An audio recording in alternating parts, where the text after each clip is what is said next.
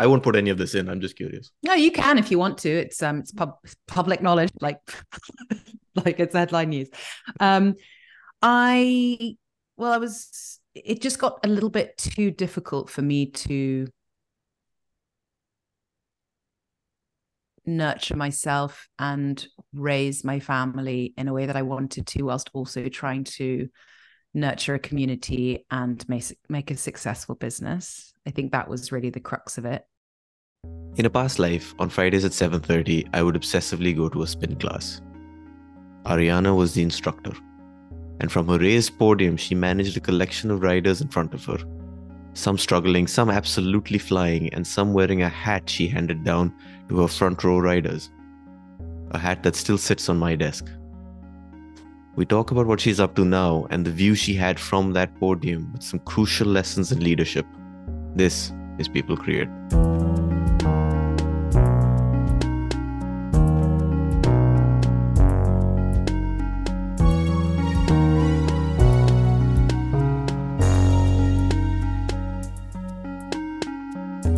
So what do you do now then? So now I've gone back to freelancing. Yeah. So I was freelancing as an event producer before I started my business. But given the nature of my business, I've also now added freelancing as a community builder for a lot of startup brands, which I've really enjoyed. And I'm also still being an activist of sorts for women's health and well-being. I volunteer as an event manager for the maternity services at one of the hospital trusts of the NHS. A few hats still, which I really enjoy. So how did you get here? My journey, specifically my career, has really been sort of rounded and grounded and rooted around people and community, no matter where I sort of look at it. At university, I did a number of internships. Not at university, sorry, straight after uni, I did a number of internships at the UN, Skype, and Apple. And that's where I sort of into, and I guess in love with events, organizing them. And I think it naturally played into my control freak tendencies. Um, and after those internships where I really learned, like I was really doing like the scut work of stuff, I Yeah. landed my first full-time job at a B2B trend forecasting marketing insights company called Contagious, which is where I learned everything from event production to marketing to strategic commercialization and global expansion. And I got quite high up on the rungs there after a short period of time. But then I found that events, for me anyway, at that time were just the same. You can do different type of events, but ultimately it's the same thing over and over. And I wasn't learning enough, and I was getting a little too comfortable. So I decided to go freelance after that and pursue other things, which included some travel and also and the the freedom that freelancing gave me allowed me to train and become a spinning instructor, which is obviously how we know each other. And it was there that I really learned about the importance of health and well-being and community and how these things all interlinked with one another. And I guess it was through that lens that made me see a opportunity to set up my own events and community-based business that was supporting new and soon to be mothers throughout pregnancy and the postpartum period, called Passion Mama, which I launched just before COVID. And as I said, I stepped away from that in March earlier of this year. And now I'm back to freelancing event production, which is what I was doing before, but now as a community builder, as well as my volunteer work for the NHS maternity services. So that's where we're at the moment, or how we got there. I Um, have thought about going back to spinning. I really, when I stepped away from Pasha Mama, I really noticed that I missed having an impact. I actually missed having that creation of space for people. And I spoke to my alma mater, and I was going to there was a time where I thought I might go back, but timing wise hasn't worked out. It's not a no. It's definitely something I consider a lot. But I think, yeah, definitely having that impact or not having that in my life is really, I've really noticed that gap. And I think that's why I feel as though I might go back to, maybe if it's spinning or setting something up or going back to my business, I don't know. But I think there's still definitely, there's a space somewhere inside me that wants to be filled by doing that good work. And I'm not getting it enough from my volunteering at the NHS. So yeah, I have to find other ways to fill that gap. If you So do, I'll watch come. this. If you do, I will come back because I haven't been spinning for a long time now. I think a big part of it is obviously I think it doesn't feel the same. Um, and I know people won't be able to see this, but I do have your hat on my Oh desk. my God, you do. Uh, it wasn't meant. This podcast wasn't meant to start like this, but I'm glad it took this turn because, if anything, we might be able to get you back into the communities. Into the room. Yeah. But with all of that in mind, then, and it's the central question of this entire podcast. What does creativity mean to you? It's a really good question, and it's something that I had to think about for a while. Well, actually, did I have to think about it for a while? I'm not sure. I have been mulling it over for a while. I think creativity to me is art of creating something.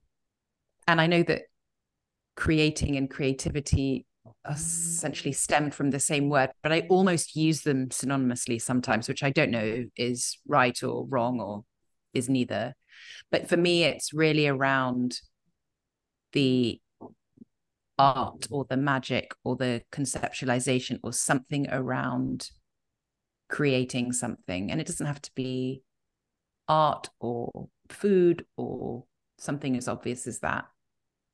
It can be, for me, in my day job, it's I'm creative when I'm crafting an agenda for my clients, or I'm creative when I'm creating a space for people to feel safe enough to open up about very sensitive personal issues that they're facing.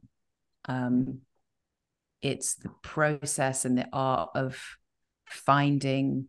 I hate the word innovative because I think it does get bandied around quite a lot and not always in its actual meaning, but in ways of finding interesting, innovative, imaginative solutions to challenges.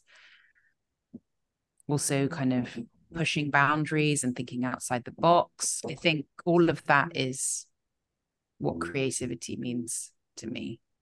So how is it manifested in like your in the event management space? We will come to at some point because I really do. I'm fascinated by this, but how you managed a spin class? Mm. But before that, like how does it manifest practically?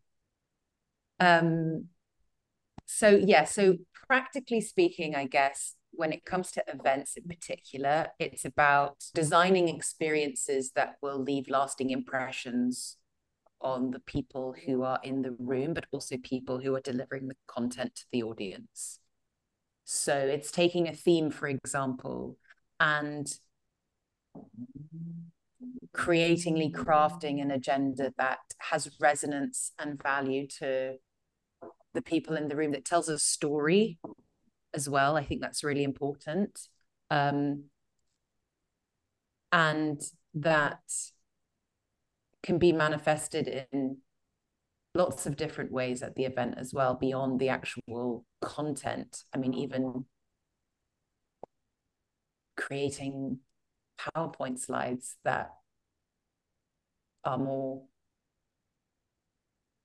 impactful than not, using the experience that I have with the knowledge that I have for what the audience needs to get things across, basically in more interesting ways. It's very interesting because all of these tangentially actually hit across lots of things that I've studied and learned in the last couple of years about the concept of creativity. That sense of you sort of recognizing constraints and then finding ways around those constraints and stuff like that. What I was very interested in, you mentioned earlier you like being in control. I like being in control. I think it's a very normal thing to want to have.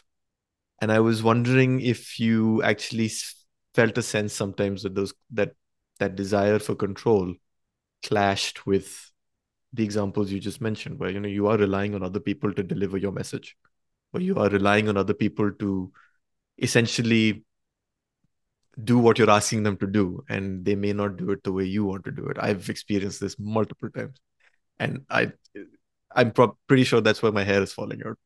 So I can sort of I'm always curious to see how other people deal with that tension, that friction almost. Yeah, that's an interesting question. I'm just trying to think if I have like a more recent example. I think over the years, I've certainly become like I've learned how to let the little stuff go. I think mainly because I've had to. I think coming from such a junior place, and that's why I said when I first started out, I felt like this was just who I am. I'm just done. I'm up for event organizing because this is who I am. I was so meticulous, and yes, it would drive me crazy when things wouldn't go to plan. And obviously, that's insane because you have no control over what happens in the external world.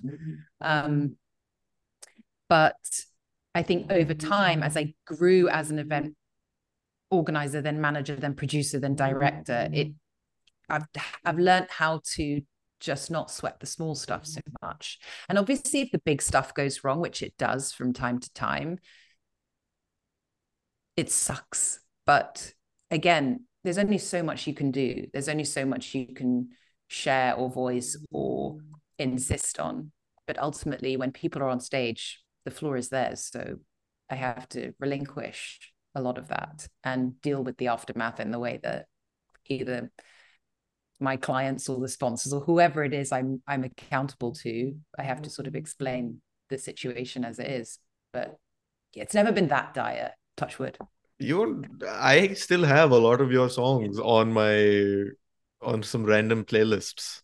Honestly, like I listen to my music sometimes. I listen to the old playlist a lot. My husband actually listens to most of them. He goes back into the archive and like listens to them when he's at the gym, and he's just like, oh my God, your blueprint from 2017 core Q2 was just amazing. And I'm like, yeah, I go back and I'm like, wow, the music back then was so good. It was very different, I think, to now the music that I listen to.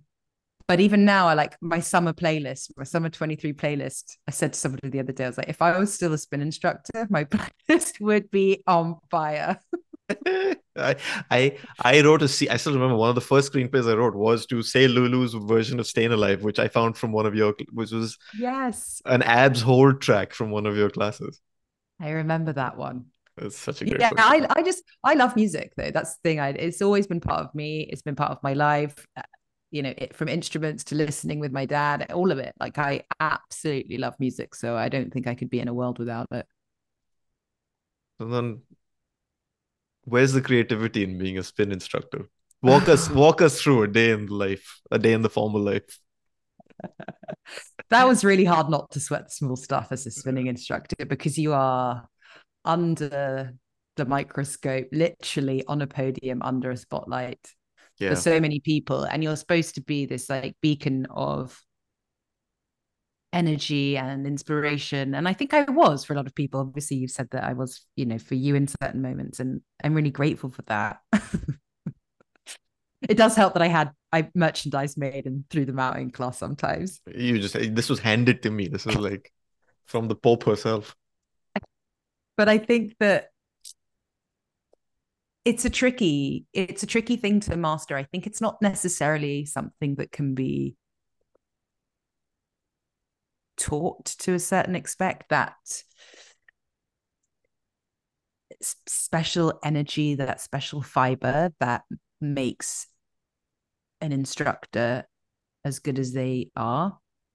And I'm not saying that I was a good instructor. I know that I was a great instructor for specific people.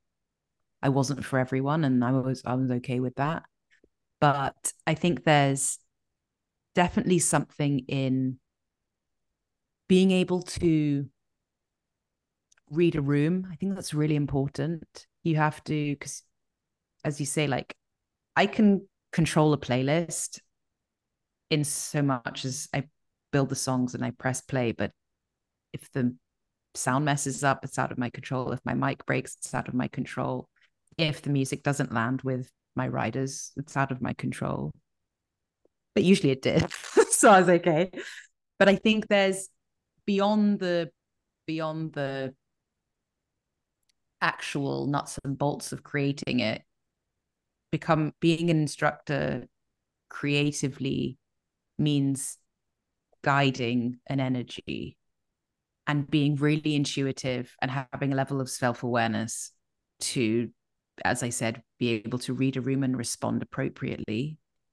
It's a real balance between listening and leading, between being gentle and firm, as in asking for something, but directing as well, instructing.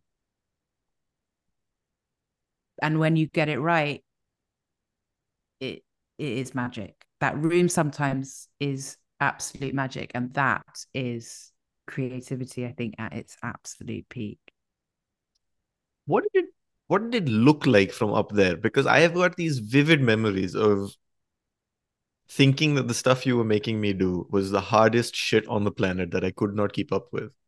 And then I saw somebody in front of me and slightly to the left who was doing what I was struggling to do at a pace that was twice as fast as you were asking them to go. What did it look like from up there? What do you mean As in, they were doing? did you see a nut like me in the back struggling and someone in front who was just like acing it and going twice as fast as you were asking? Yeah, And you see it all. and You I have to. but what does that make you feel like I should slow it down a little bit for that guy, or should I pace it up for this person? Like, how do you manage essentially those different parts of your team Yeah, to try it's a and really get them to good where you want to go? question. It's a good question. I think the specific studio that we rode at, or that I taught at, had essentially a sort of rule where if 80% of the room are getting it and 20 aren't, go with the 80%. And that was pretty much, I think, the general rule that I took. Um,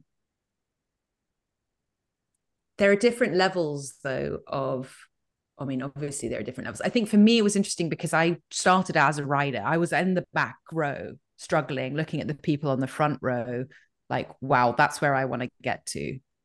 And that really helped ground me in those moments, I think, because when I was hopefully encouraging you or the person even behind you, it was like I was talking to myself on that back row, which was pretty powerful.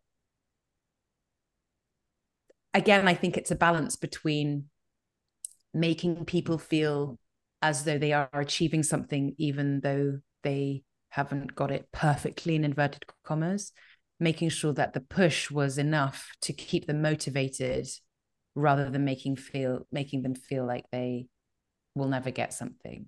So it was always a balance between, again, reading the room and delivering the right message at the right time for the right people. Also, like it could be something so small, like I could be saying something to the 80% that are getting it, like, you guys have got this, you look amazing, keep going, whilst also putting my hand on your hand as your head is down and you're pushing on the back row. A little touch like that. It's like, I see you, you're doing amazingly well. And that's all it needs to be. So sometimes from the top, it always to me looked pretty great. And if it didn't, then yes, I would then I'd pull it back. But it's an incredible view to have, Yeah. seeing essentially an army of people behind you marching to their own beat, but one that you're instilling in them. That's pretty great. It's pretty I'm, powerful. I mean, but no, I get that. It's just the stuff you're saying is so relevant to like actual leadership. It's it's so directly applicable, I think, to any form, not just creative, but I think general leadership. Yeah. Um, but then, okay, so we've dealt with the 20% that aren't getting it, but what about the 10% that are getting it, that feel like they were born to do this and are just running well ahead? Do you just let them run, or do you? Yeah, you have to find ways to challenge them in different ways, right? You have to figure out. For me, it was also like figuring out like why people were there as much as I could. So it was, I was really lucky in that I had the people that rode with me were, I mean, some of them were, I knew them so well. We'd see each other week on week, sometimes 2 times a week, if not more. And Like so, Friday 7:30, it was event yeah, riding. You didn't need a theme for that it class. was like a cult. Yeah, it really was. I mean, I think that was the most consistent group of people that I remember seeing, at least. Yeah. And I was riding 4 times a week at that point. Yeah. So that was Um, that was a good time, that one.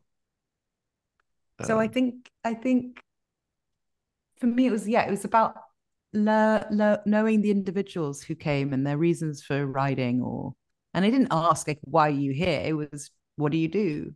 What are you working towards? What are you hoping for? What are you doing in the next 1, 3, 6, 12 months? And trying to figure it out on my own and see how I could help them get there, whether that is to stay where they are, whether that is to push for something specific they're working towards, whether it's physical, mental, emotional, spiritual. Um, Sometimes people just come, they want to have a good time, and that's great.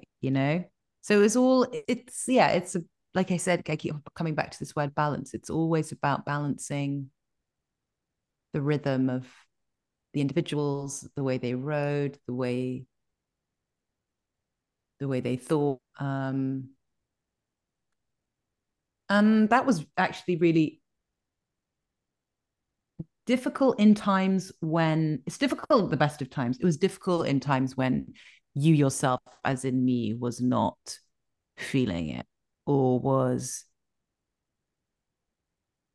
for whatever reason, my energy was low, to kind of bring people up, to lift, to not bring them down. That's like the worst spin instructor or spin class of life.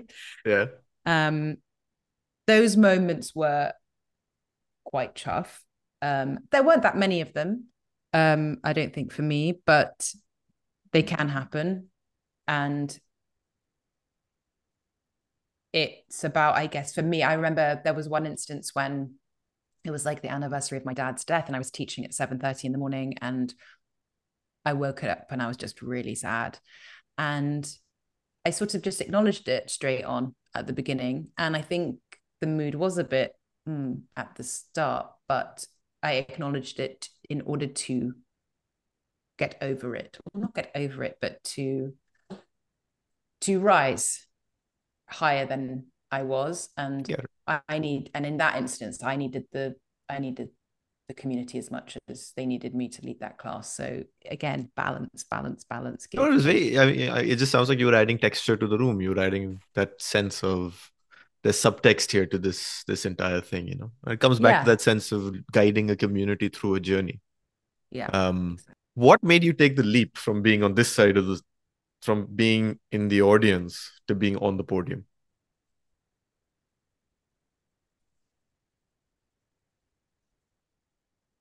Honestly, I want to give you some sort of like really profound, heartfelt answer, but it's basically because I wanted to play my own music. I used to have this. I used to have this dream. I don't know if it was a dream. I used to have this desire to be a DJ, specifically in Ibiza, because I've been going to Ibiza every summer for the last 15 years. And at the time, and even still now, there are zero women DJs, like Really? none. And I remember I turned to my husband on the dance pit, and I was literally like, I'm going to do this. I'm going to DJ, and I'm going to be so fit. I'm going to wear a tank top, and I'm going to wear a cap, and I'll be spinning tracks, and people are going to fucking love me and dance to my music. I wanted to create energy. I think that's what it is. And I didn't do that, but instead You I spun got somewhere else. really fit. I spun tracks somewhere else. I wore a crop top and I wore a cap, and I created energy, and I brought people together. And it fulfilled that need that I thought was a DJ in Ibiza, but it wasn't. I Yeah. got whatever I wanted from there on the podium at a spin studio. I had no idea there were no women DJs in Ibiza. I mean, yeah, I think to her credit, Paris Hilton has a night at Amnesia. She has a residency, and I think she's actually very good. I've never been to her, but there are very, if not zero, female DJs that have a residency in Ibiza. I can't even, honestly, I don't even know. I couldn't even name that many that do like the supporting lineup, let Wow. alone, yeah, it's really awful. I'm full disclosure. I've never been, don't really want to go. Okay, shall we do the question now? Okay, What is your favorite word? trust, all strength, no trust, trust, What is your least favorite word? pussy, mainly because of the way it's used and it's completely incorrect. Pussies are actually incredibly strong. Thank you very much. What turns you on creatively, spiritually, or emotionally? Ooh. I think self-development and growth, What turns you off? a lack of self-awareness. What is your favorite curse word? Fucker, What sound or noise do you love? my son's laughter. What sound or noise do you hate? I'm saying this because I'm looking into my garden. Foxes shagging. What profession other than your own would you like to attempt? Mm.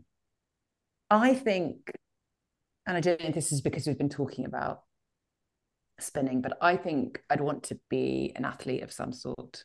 I think there's something around that type of focus and determination for one specific goal, that drive Hmm. that is really inspiring, can be really dangerous as well. But I'd like to perhaps try that because then I also think if you then peak and you've passed it or you become the athlete and then you retire, that drive and that focus can be applied to loads of other things. What profession would you not like to do? Mm.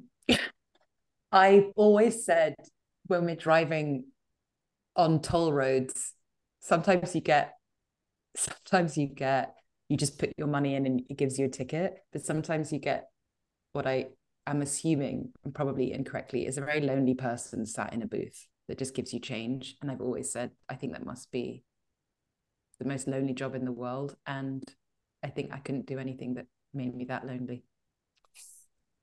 And finally, if heaven exists, what would you like to hear God say when you arrive at the pearly gates?